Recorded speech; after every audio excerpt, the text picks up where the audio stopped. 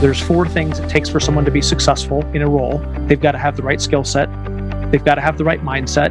They've got to have the right work ethic. And they have to have the right resources and the right deployment and utilization of those resources. It's really incumbent upon the manager to understand what resources are necessary to be successful, and then to help someone learn how to deploy those resources successfully, given all the conditions of that job. It's the manager's job to meet the employee where they are. It's not the other way around.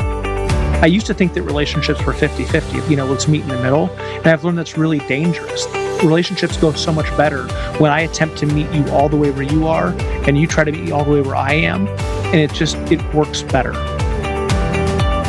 That's John Oberg, a brilliant expert when it comes to creating exceptional business results through strengthening professional relationships. John had a very successful 11-year career with Cutco Vector, culminating in a role as division manager. In 2007, he founded his own company to advise organizations and leaders, invest in like-minded businesses, and help incubate new teams with the potential to serve others. His clientele includes companies from early stage to billions in revenue, as well as nonprofits and even the U.S. military. John's business life intersects people and performance. His insights can help you scale your business by learning how to leverage the power of exceptional relationships. This conversation will blow your mind with the potential that is right in front of you. I'm grateful to introduce John Oberg. Welcome to Changing Lives Selling Knives. I'm your host, Dan Cassetta. There's a generation of entrepreneurs and business leaders out there right now who are positively impacting the world using lessons and skills that they first learned from selling Cutco knives with Vector Marketing Corporation. This podcast was created to share inspiring stories from Cutco's most prominent alumni and current leaders. On this show, you'll meet successful entrepreneurs, best-selling authors, superstar business executives, and transformational leaders from many walks of life. All our guests will have 2 things in common. 1, they're all changing lives today through their work and their influence. And 2, they all started out selling Cutco knives when they were younger. The lessons of the Cutco Vector experience are numerous, are compelling, and are real-world concepts for business and life. Through hearing real-life stories and hands-on experiences, you'll gain insights that can help you in whatever it is that you do in life. Thanks for pressing play. Let's get on with today's episode. Hello, everyone. Welcome to the podcast today. My guest is John Oberg, and I'm really excited about this conversation. John started with Cutco way back in 1992. He was a college student at University of Southern California, and he advanced as far as division manager in the company over a period of about 11 years working with Cutco Vector. He left at that time to pursue other interests. That has all led to where he is today, which is the CEO and founder of his own company called John Oberg Companies, which is involved in advisory and investment and incubation of other firms and organizations. John's company is focused on improving performance in the workplace by improving professional relationships. That's a lot of what we'll talk about today. I'm very excited to have him as a guest. So, John Oberg, thanks so much for being here. Absolutely, Dan. Great to see you again. Yeah, it's really cool to reconnect because we go way back, all the way to 1992 out here in California with Cutco. So tell us a little bit about how you got started with the company. It's funny. I think it's probably different today, but my mom wanted me to get a job between my freshman and sophomore years of college. And there was a newspaper, with all the classified ads. This one big ad stuck out, and it looked lucrative. And I went to the interview, and I saw everything in the interview going on, and was just super impressed by the quality of the product. And the manager, Mark McDonald, was a guy that I really looked up to. And the interview I recall being, some difficult questions around commitment and a desire to move forward. And I just really wanted to have an opportunity to be successful. And so I remember the interview pretty clearly. And I remember how excited I was when I was offered the position and showing up to training. And as they say, the rest was kind of history. I remember my first appointment was for one of my high school teachers that I had stayed friends with over the years. And I didn't have the most amazing fast start in the world, but I was willing to kind of work really hard to make myself successful and learn a ton. That's great. That's great. Well, what are some of the experiences that you had that stand out from those early days? Yeah, I remember one time we had this weekend contest about a certain number of orders that my manager wanted to see people turn over the weekend. And it was, a pretty big, unreasonable number of orders. I think it was like 15 or 16 orders over, 2 or 3 day period. And I hit the number. I went out and I really worked my tail off. And I think it got me thinking just differently about what I was able to accomplish if I really put my mind to it. And attitude is a huge part of what Cutco taught me. And I think you're big on attitude. I remember lots of talks you've given over the years about attitude. And that's something that's really stuck with me. How you think determines a lot of your life. It's one of the two things you get to control. And I really, really made that real in my time with Vector. Yeah, you just said how you think is one of the two things you get to control. What do you feel is the other one? It's how you act, right? Those are the only two things you get in your world, or how you think and how you act, like your thoughts and your actions. That's all you get. Yeah, exactly. What are some of the most enduring lessons that you learned during your time at Cutco that you still share with others to this day? I'm really glad that you gave me the chance to think about that before I came on the show, because as I thought about it, the lessons were incredibly numerous. And so I thought, like, there's a whole bunch of things I learned when I was a rep, and there's a whole different series of things that I got to learn as a manager, both just invaluable sets of tools that I took on professionally for the rest of my career. Yeah, So let's take both of those things. Yeah, well, as a rep, I think I remember sitting down and putting my calendar together and really thinking through how to work through a week. And I remember someone handing me the 7 Habits of Highly Effective People and First Things First by Stephen Covey, and learning about personal productivity. And years later, after Cutco, I learned about getting things done. But all of that really went back to my manager teaching me in the training seminar how to think through my work week, how to balance my school and my work, how to make sure that I had time for my friends and fun, and how to put it all in there, and how to enjoy downtime. And I really learned that with Cutco. I was never as thoughtful about my calendar before that. And so that was a really big one for me, was just understanding the value of time. And years later, what I didn't know then was that in my work that I do with other companies now, I find that people are chasing money or they're chasing time. And typically the people that are chasing money eventually start chasing time. Right. That's a great insight. Yeah. So I think I learned about the value of that time very early on. And I didn't fully realize what I was learning until much later. But I look back with great gratitude about those early lessons. Yeah. How about manager lessons? For manager lessons, I would say that I learned a lot about being able to influence people. And I learned the difference between managing someone, coaching someone, training someone, and mentoring someone. And I didn't have the words for it when I was managing people, but there's really different sets of skill sets. And with Cutco, when you're a manager, you really get the opportunity to do all of those things. And I've worked with companies that are some of the largest companies in the world as clients. I've been into the US military to teach on leadership. I will say that some of the best training that I've received happened at Cutco. And there are so few opportunities for a young person to get that level of training, even across all of some of the biggest companies in the world. And there are companies with training programs out there, but they're not as numerous as one would hope. So looking back on it, I would say that there were lots of people that I worked with that really took the value of that training and really maximized their opportunity in their work with Cutco. And there are people that sometimes just don't pay attention to what's right in front of them. And so it's really interesting that I meet the people now. I look for people that have Cutco experience in my professional life because I want to know how they responded to that opportunity. And it tells me so much about how we're going to interact, right, as professionals today. And there's a couple other companies that I would look at in the same light, but it's interesting to see just how deliberate and helpful the coaching that Cutco does is even today. So learning about influence, learning about skill development, learning about coaching somebody, learning about mentoring someone and getting to think long term, and then really talking about like problem solving. And then today, you guys are amazing innovation. I get to hear about all the ways that managers have the room to innovate.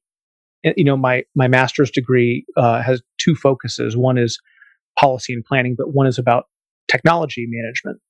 And so I'm really sensitive to how much room a manager gets to both be successful by having the right programs, but also how to improve those programs and giving the opportunity to make them better with low risk. So I really am just impressed by how the company is doing that today. That's a cool testament to all the things happening in Cutco right now and throughout the years. Thank you for sharing that. I'd love to hear more about just some of the things that you learned or experiences you had that were transformational during your days with Cutco that have stuck with you up until now. There were a few of them. I remember a letter I got from a rep when I was a branch manager, and they had a knee injury. They were a college athlete, and she had a real lack of confidence in her ability to come back. And we had this conversation that I still remember about, believing in herself and being able to do it. And after the summer, she left the organization. But I got this note 6 or 8 months later about that conversation and about how she believed in herself because I believed in her. And it changed her way of thinking. And it really took her onto a much better course for her college career. And so I think learning how to believe in people and how to really be giving over and over and over again, it was a testament to the people that I grew up in the business with. I remember, Steve Weber just having this amazing attitude, and Ed Vega. Mm-hmm. And then, one of my lifelong mentors has been Amar DeVay, who I know you've had on your show. And he and I have become just very, very good friends over the years. And so, 17 years after having left the company, we still talk on a regular basis. And just, I really am grateful for the relationships that I've been able to build throughout the years, not just in the company, but after leaving the company. Steve Weber and Ed Vega were some of the early influences on you in those first few years. Yeah, I remember Steve talking about how he wanted to have a convertible house one day instead of a convertible car. Like just so many fun things that happened, and so many names that if you didn't know the history of Cutco may not mean a lot to someone just starting. But Mike and Jody Glimpse, and the people I got to come up in the business with, and I'm really, really grateful to have been that fortunate to have been around that many amazing people. Yeah. I think Steve might have a convertible house by now. I know he's got like a 4-hole golf course in his backyard or something like that. So he's done really well for himself. And you got to work with PJ Potter in New Mexico for a while? I did. Yeah. My third year of college, I transferred out to the University of New Mexico, and there was no office there for a couple months. And then PJ Potter moved into New Mexico.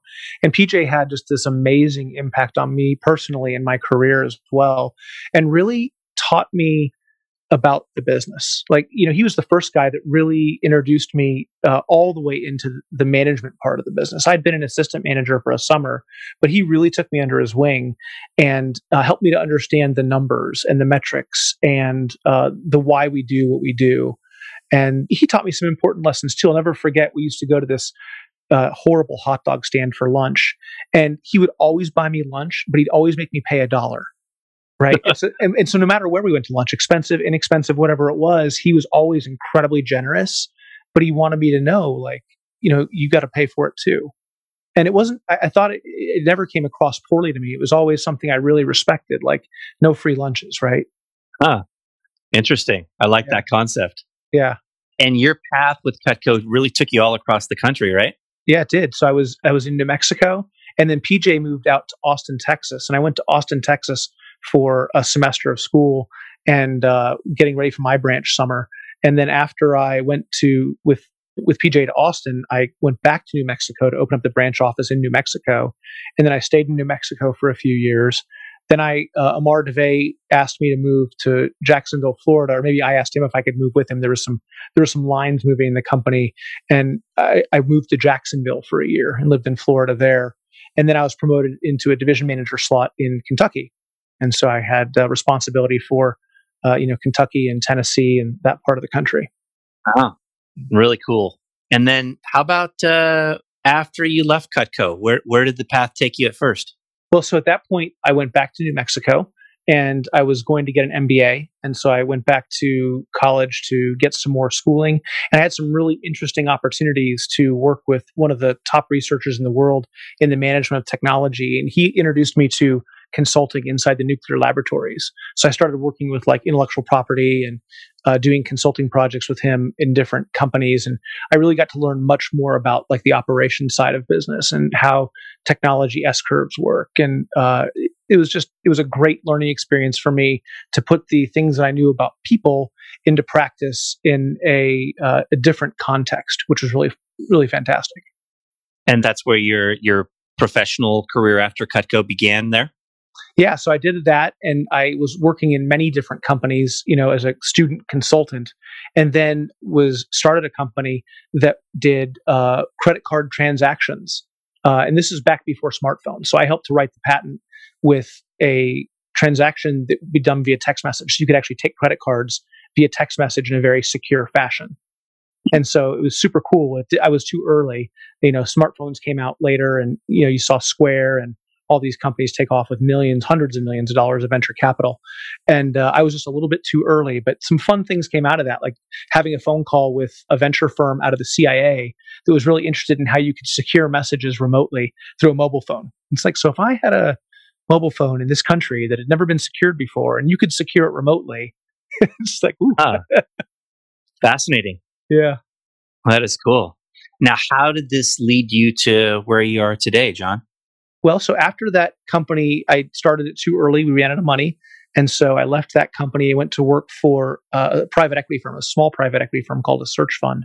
And we did a turnaround. And so that was a manufacturing company. I went in and did that. And after I helped that company get turned around, I was introduced to someone who was doing training and boutique management consulting. And so I got into this boutique management consulting where I was really focused on people. So I was focused on executive teams and then revenue generation inside of companies. And I helped companies of all different sizes. So from kind of the biggest financial institutions in the country and the US military, all the way down to companies that were just starting up. And so I helped a couple hundred companies with various issues around executive leadership and revenue. And after doing that for 9 or so years, I opened up my own shop in 2017, where we focus on advisory services, investment for my own investments, and then incubation of ideas that we think are really world changing. Awesome. Tell us a little bit about the advisory services that you're offering now. Yeah, so we take on a limited number of clients every year who need help in the performance of their organization. And generally, I'm getting involved where the performance challenges relate back to people problems. And so people problems could be between an organization and their customers. It could be between leadership and their employees, or it could even be between the markets and investors and the executive team sometimes. People problems. That's the interesting way that you put that. I'd love for you to unpack that a little bit more and tell us a little bit about, maybe some specific examples of things you work with people on. Yeah, so I've been invited into organizations, for example, where partnerships in professional services firms aren't going very well, and it's distracting them from the day-to-day business because they're not aligned in what they want to get done. And so I might come into that professional services organization and help everyone get aligned, and then help them to put a management system in place to really move their organization forward. In some cases, they may have a growing organization that needs to scale, and they've got to put the right systems and processes in place to grow and scale.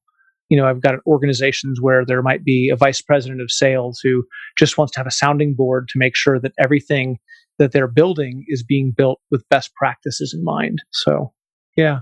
What are some of the specific challenges that you see that some of the organizations you're coaching have that you've helped them overcome?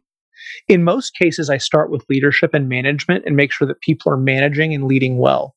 And so, there's 3 really important things that a leader needs to do in an organization. They have to provide clarity, they have to execute, and they have to create sustainability in the organization. And each one of those things has a very specific set of things they need to do in each pillar. And so I make sure that the leaders are actually leading. And then I take a pretty close look at the organizational design to see if that organizational design fits the things that they want to be doing from a strategic perspective. And then once I've been around for a while, if the company wants to kind of lengthen the engagement, many times we'll get into the more personal and professional development questions around, are the individuals self-actualizing inside the company as well? Mm-hmm. But it starts with clarity and execution and sustainability. In almost every case, we find out where they're missing in one of those 3 areas, and we start there. So, it's almost like a doctor. I start where the pain is the highest, right? If someone's got a broken leg or their heart's not beating the right way, we have to start in the places that are most urgent.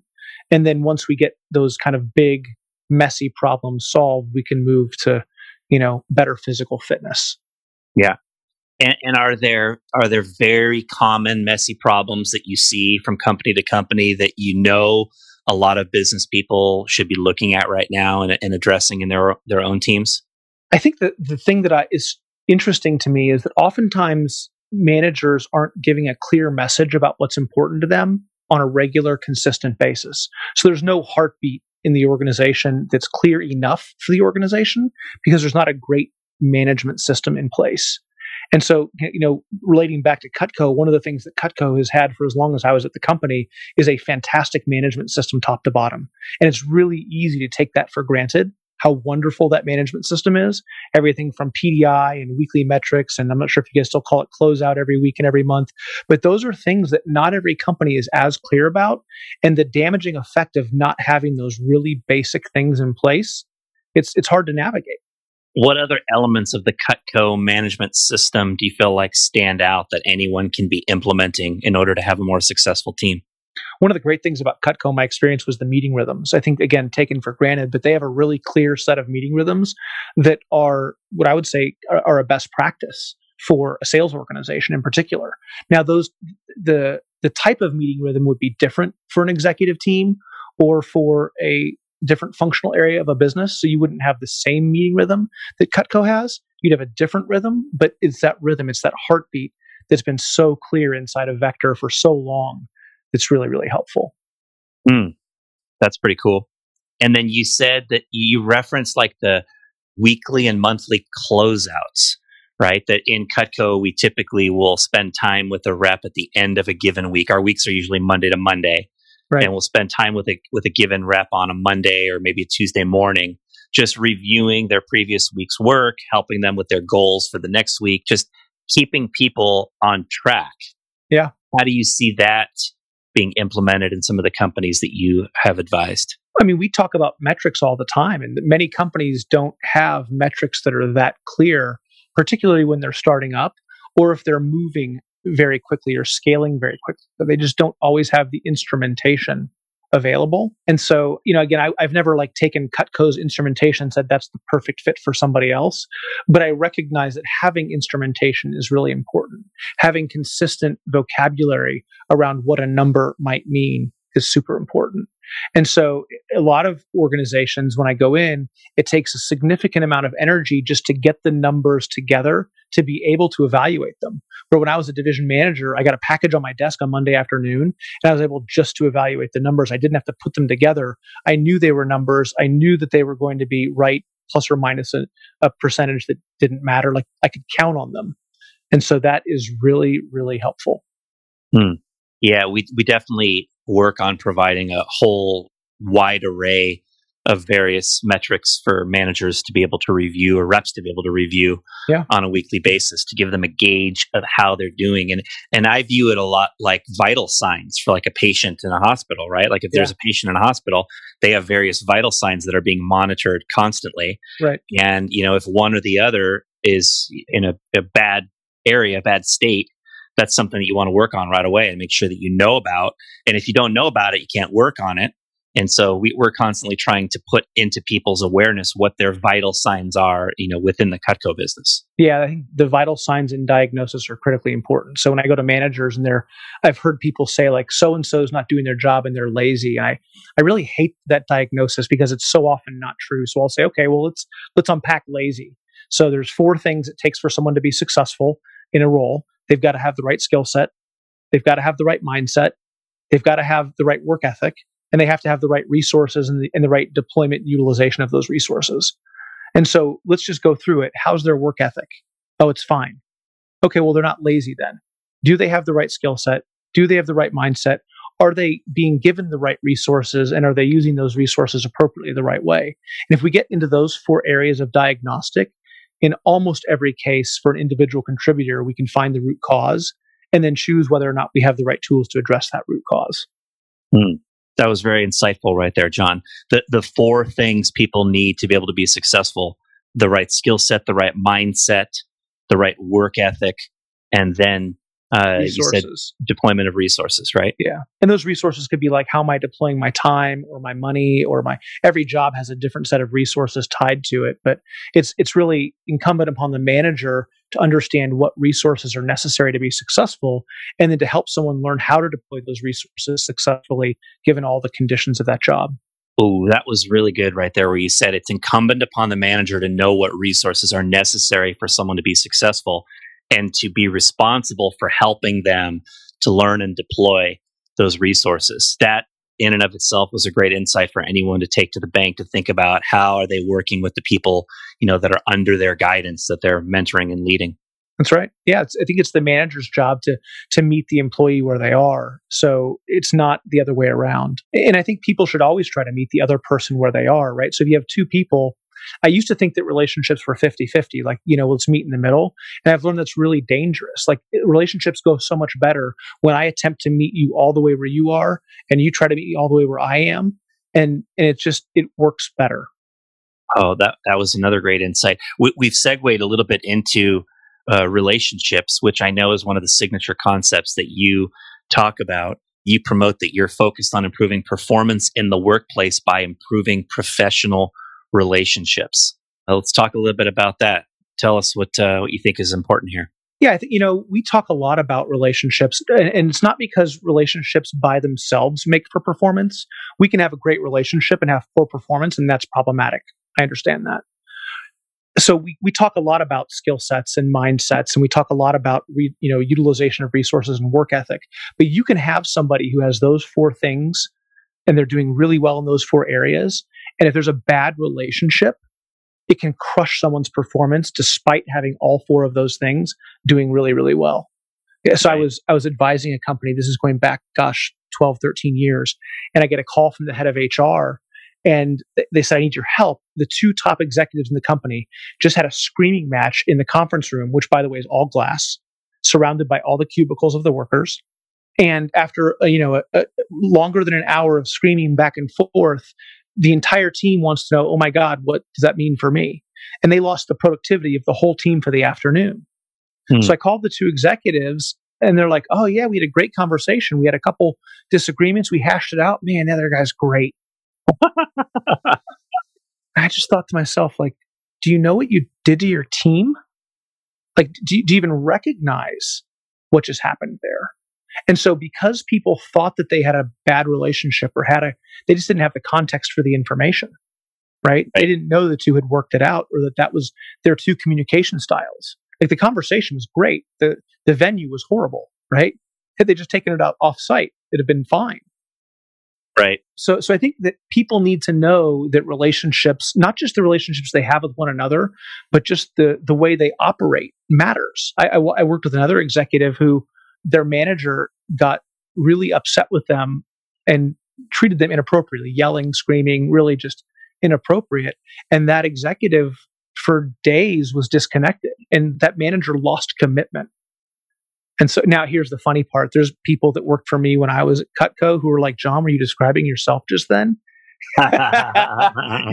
Because I made those mistakes for sure during times in my career. Like if you're a Cutco alum who worked with me during those times, let me start by saying I'm sorry. Call me. I'll ask for your forgiveness personally. And I know I've made those mistakes at time, but now I also recognize the damage that did to their performance, not just to the relationship. And so how do you advise people to learn to interact with their people when the leader is frustrated or when the leader, has certain expectations that just aren't met? Or if somebody is just like blatantly delinquent in what they're doing? Yeah, people ask me this question and it kind of fits into the same bucket as how do you keep the right level of management mystique for a manager and a person who you're working with. And, I work with companies where people work together for, 10, 20 years and they have really deep knowledge of each other's personal lives, not just professional lives.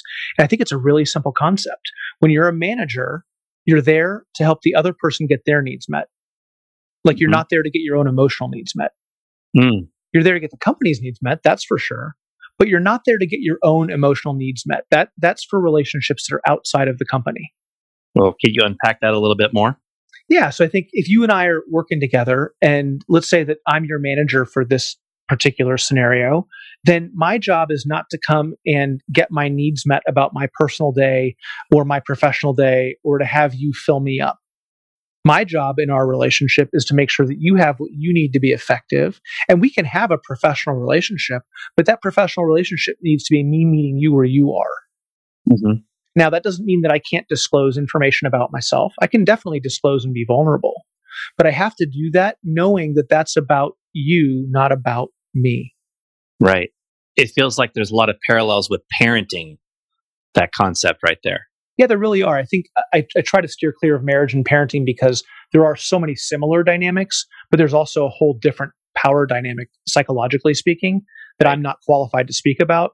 But I will tell you that I do feel pretty qualified to speak about the dynamics at work and the psychology there, and to say yes, there are a lot of parallels there, but it's not parental, right? So that's the big difference: is that just because I'm your manager doesn't make me parental to you. Like that can also lead to some problems. Yeah. What if you're working with somebody who's your manager and you don't like the way that they're managing you? You don't like the way they're interacting with you. What advice do you have for people who are in that situation? I think you've got to be really smart about how you manage up. And that means in some cases you say something and in some cases you choose not to. Like I've counseled executives at times to be very cautious about communicating up to their management and knowing what type of response they're going to get, because that can be career limiting if you're not careful. Like there are managers who are unwilling to hear that type of feedback.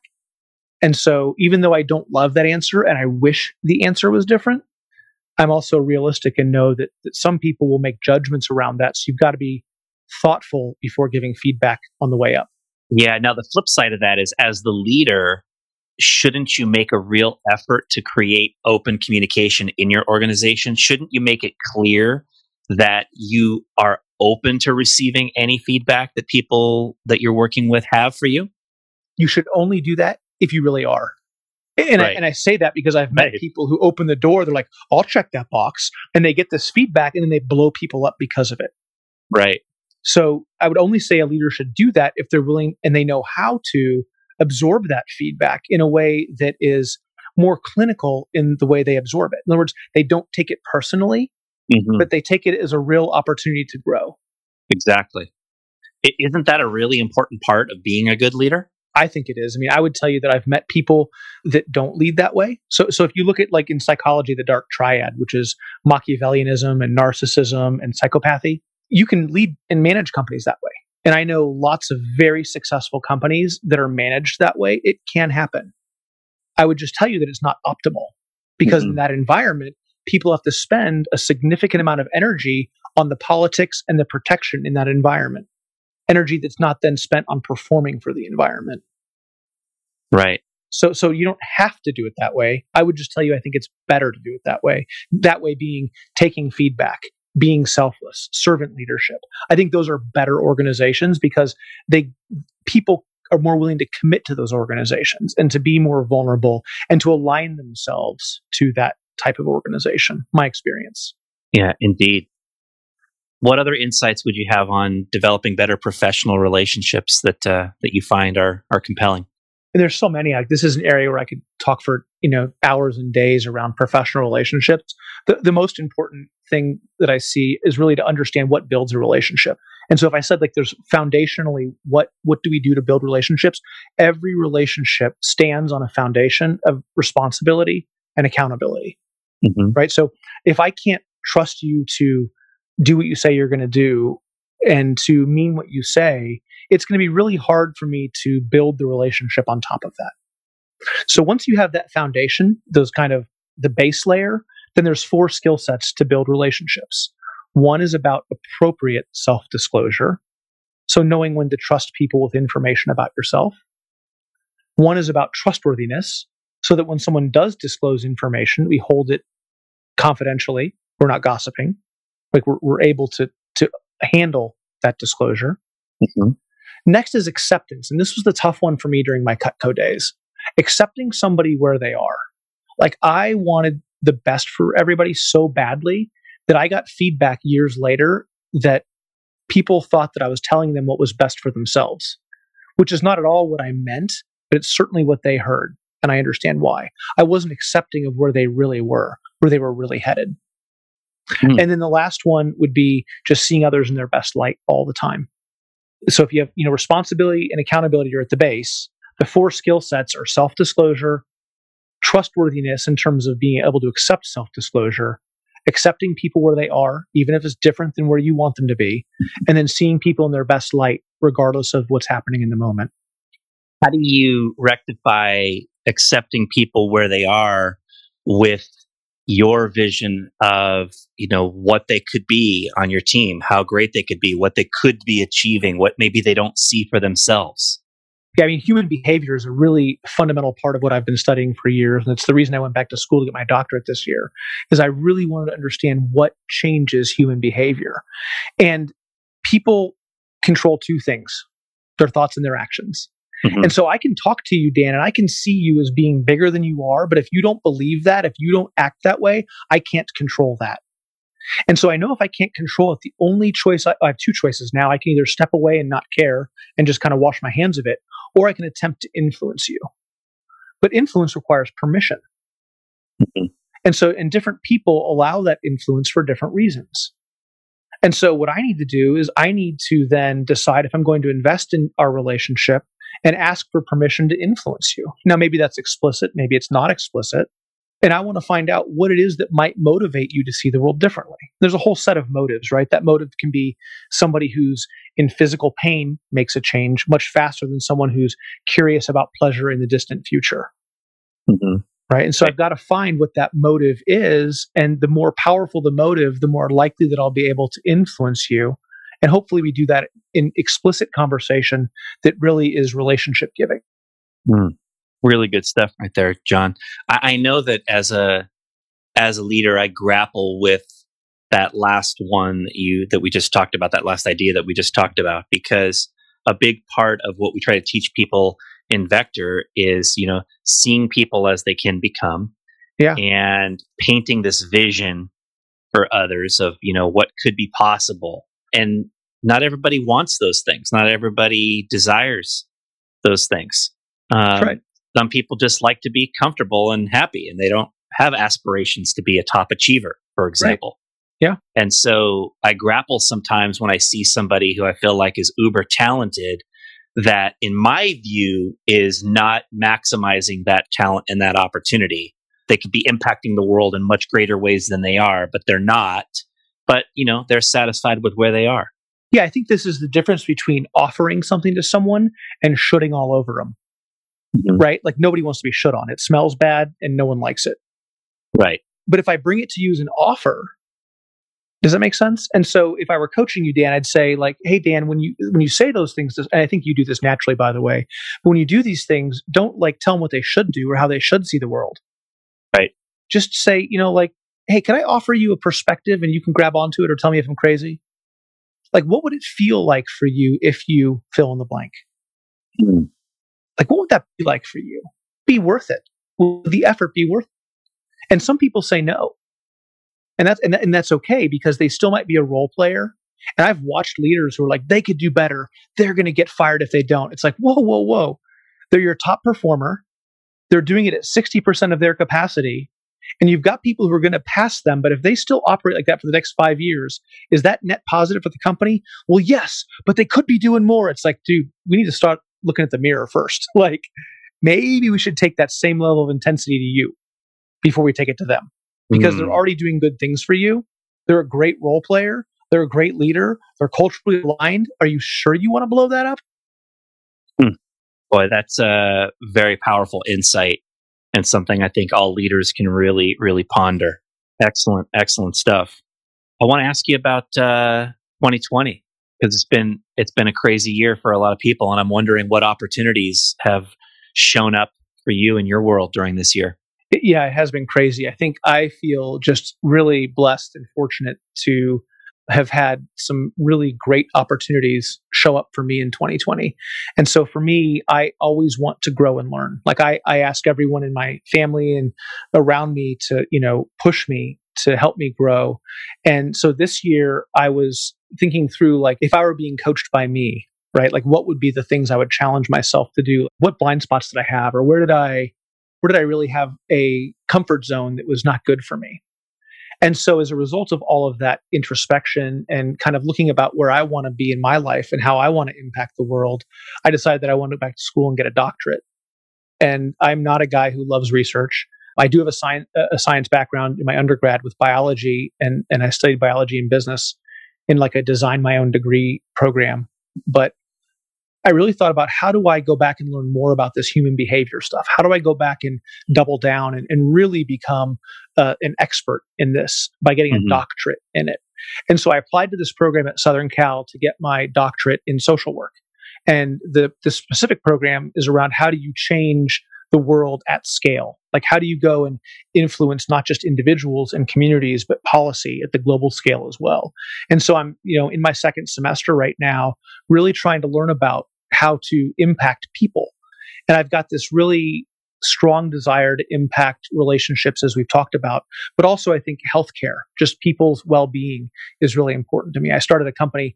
I was a co-founder of a company. I didn't start it myself, but I joined up with Tony Dale as a co-founder with Sedera Health. And Sedera is now one of the fastest growing companies in the country. Inc. 5000 just ranked in the top 200 fastest growing companies privately held in the country. And so as I went into this program at USC, I said, okay, how do I take this performance and relationship stuff to the next level? Well, as I got there, I was exposed to all of these different challenges in the world. And one of them was the healthcare gap that exists across the world. And so I've decided to take all the things I'm passionate about and to take a part of my time to incubate an organization around chronic disease. And how do we really look at patient behavior when they have chronic disease? And so I've got a world-class team of researchers and practitioners that I've pulled together in the last few months.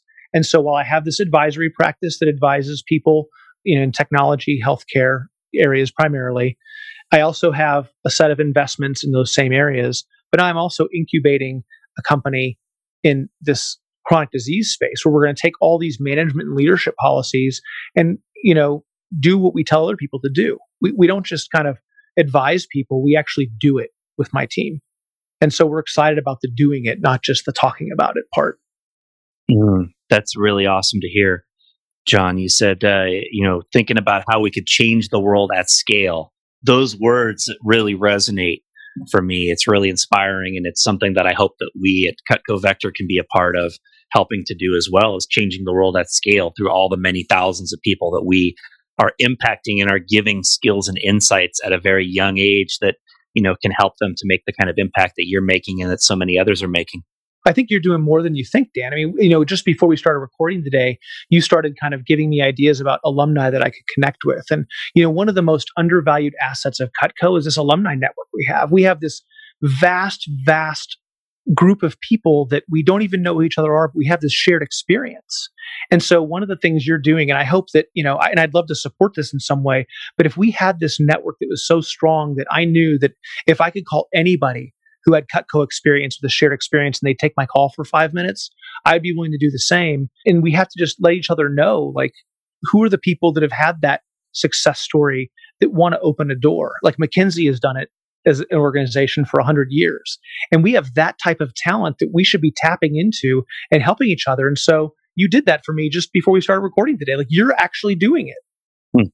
Well, thank you for saying that. And I do feel like the alumni portion of this podcast could be the beginnings of that kind of network right there. And it would be great to corral, all the alumni. You're somewhere around the 70th, alumni guest I've had on the podcast at this point. And that's 70 amazing individuals that are doing incredible things around the world, that literally around the world, that could be impacting each other and changing the world at scale, as you said.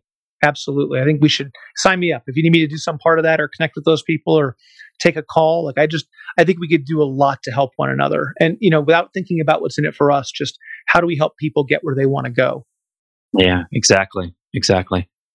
Well, I'd love to give you an opportunity to share any other advice that you feel like you would like to impart upon the audience of Cutco reps and managers and alumni.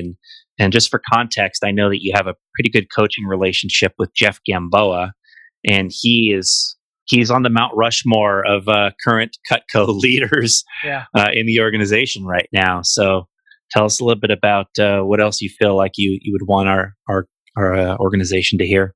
I think if I were going back and I got to kind of tell myself one thing on day one of training, like just whisper in my own ear, it would have been to pay closer attention to all the lessons and keep a log, like to write down all the life lessons I was learning along the way. I am quite certain that of all the life lessons that I received, I lost more than I captured. And so if I could have a journal of all the nuggets from my career, I think I would have been even further ahead, than where I am today. And I think that there's just so many people helping in so many ways. The networks of friends that I've made throughout the years, the managers that wanted to help me, the wisdom that I wasn't ready to hear in the moment, but that I look back and, when I remembered it, wish I had ingested. So I think that if I were a day one trainee right now and I could just give myself one piece of advice, I'd hand myself a notebook and I'd say, just write down every lesson in this notebook and don't ever, walk away from that notebook, but just keep it and share it and see if you can't fill it out. And I'd have had even more value than I received from my career with Cutco, which was incredibly valuable to me. That's so awesome. We've really started to implement a lot more what we would call active learning at a lot of our conferences and events. And this is one of the things that at Summer Conference 1 and Summer Conference 2, we've begun trying to get reps to journal. What are the lessons you're getting? What are the experiences that you're learning from, right? What are you learning that applies directly to your future? And just trying to get people to write those things down right away. And if you're a relatively new Cutco rep and you've done that this summer or you've done that recently, right? Putting those things in a place that's organized that you can refer back to. It's so critical just to start gathering up those lessons. That's a great insight, John. I'll say, if you want a copy of my journal, I have a PDF of it. I'll give it to you for free. You can take the PDF. I write on my iPad. You can print it out yourself, whatever. I've got instructions for how to use it. It takes about 3 minutes a day. And it starts with gratitude, right? And then it has lessons learned for each day. And it's been a really powerful exercise for me. And so if anybody wants one, I'd say just reach out to me and I'm happy to give you my PDF of it with all the instructions and how I use it. Yeah, I'd love to get that PDF from you, and we can make it available in our show notes for anybody that wants to be able to access that as well. How about for Cutco managers? Any last bits of advice you'd have for people that are currently working in the company in a leadership role? I think, we talk a lot about this with leadership across many companies, and that is to really understand where people are going for themselves personally. And it's what you talked about earlier with me. It's just make some offers instead of shooting on people. Offer them a bigger perspective, offer them a different perspective. And if they say, no, I'm going to go left instead of going right, support them along that path. And I think most of the managers at Cutco that I know do that really well already. So I don't think that's a big aha moment necessarily, but I think that empathy and really listening, understanding somebody helps to do all the other management stuff we talk about better because we accept where they're coming from. It's like if someone's lost in the forest, you have to know where they are to go get them and put them back on the trail. So it's that important first step of identifying where they are that's so critical to management. Excellent. John, this has been really, really awesome. I know the audience has gotten a ton of value from this conversation. I really, really appreciate you taking time out of your busy schedule to be able to give back. And excellent stuff that you've shared today. Thanks a lot for being part of the podcast. Absolutely. Thanks, Dan. All right. John Oberg, everyone. That was a powerful conversation with a truly dynamic and inspiring leader. I'm really excited to have shared that with you all here today. Cool to hear John's lessons from being a rep and manager with Cutco Vector. The idea of making a schedule and balancing activities, right? Having that plan in place so that you're not just drifting from one activity to the next, but really thinking about your calendar. The concept of influence that he learned as a manager, coaching people, problem solving, and innovation. I love where he talked about influence, and he said that influence requires permission. And he also said a manager is there to help others get their needs met. And oftentimes this involves setting aside our own egos and making sure that we are serving the people who are with us. And that involves empathy and getting to know what they want and what are their aspirations and their visions. Along those lines, as a vector manager, I've never been afraid of the idea of someone leaving or moving on, right? It's a normal part of what we have to deal with in vector, being that we recruit people who are, 18 to 21 years old most of the time. And by definition, they're going to move on. They're going to do other things. The vast majority of them will. And I think that part of what we try to do is develop people to be able to live out their dreams, whether that's in vector or not. Now, we try to paint a vision of how they can do that in vector and keep them. But for many of them, they're going to find other avenues to be able to live out their dreams. And that's a part of what we do and how we operate. Somebody once asked me a question that was along the lines of, how do you feel providing such great training for all those people and then having them leave? And obviously, it's a lot better than not training people and having them stay. So, that's part of what we do is we develop people to the highest level for their own future, but having that sense of empathy for what people want, being able to suss out where they're at and what they aspire and serving their needs. Thought that was a great insight. He talked about metrics as well as meeting rhythms that he learned in Cutco or that Cutco offers that could be applied in any other business.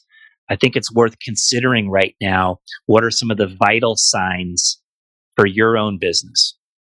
What are some of the vital signs for the people who work for you or with you? And are we helping people to be aware of those vital signs at regular intervals? Are we providing that rhythm where they're constantly being made aware of how they're doing in the aspiration of achieving the goals that they have with the company or with what they're doing in life? That was powerful. And then I also love where John talked about just keeping a log, a journal of all your lessons. It's one of the reasons why I like to write, blogs or posts about lessons I'm learning, because I feel like it helps me to internalize those concepts and it gives me a permanent record of those concepts. John has a PDF that we will share a link to in our show notes. If you go to changinglivespodcast.com, go to the show notes, those will show up there relatively quickly after the episode is released. You can also sign up on the Changing Lives podcast page to receive other such resources from many of our guests. I've been collecting resources from a lot of guests, and if you sign up, you'll be able to get those emailed to you from time to time so that you can leverage the wisdom and the insights of all of the incredible guests that we have had on the podcast. I love that John said his aspiration is to change the world at scale. That's what we stand for here in Cutco and Vector through our the ripple effect of our influence on so many thousands of young people. And it's what I stand for here with this podcast.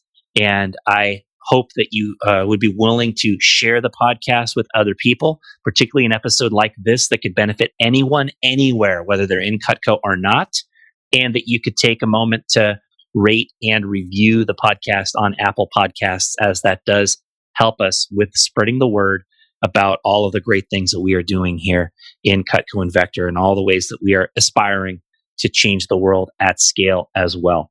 Thank you so much for listening to John Oberg today. Hope you enjoyed it. Have a great rest of your day. Thanks for listening. If you enjoyed today's episode of Changing Lives Selling Knives, please consider rating or reviewing us on your podcast player and hit the subscribe button so future episodes are automatically downloaded directly to your device. For access to guest bios, show notes, and other resources, visit changinglivespodcast.com. You can sign up there to receive valuable resources for free from people featured on the podcast. This is Dan Cassetta signing off. We'll be back in a few days for our next story about changing lives.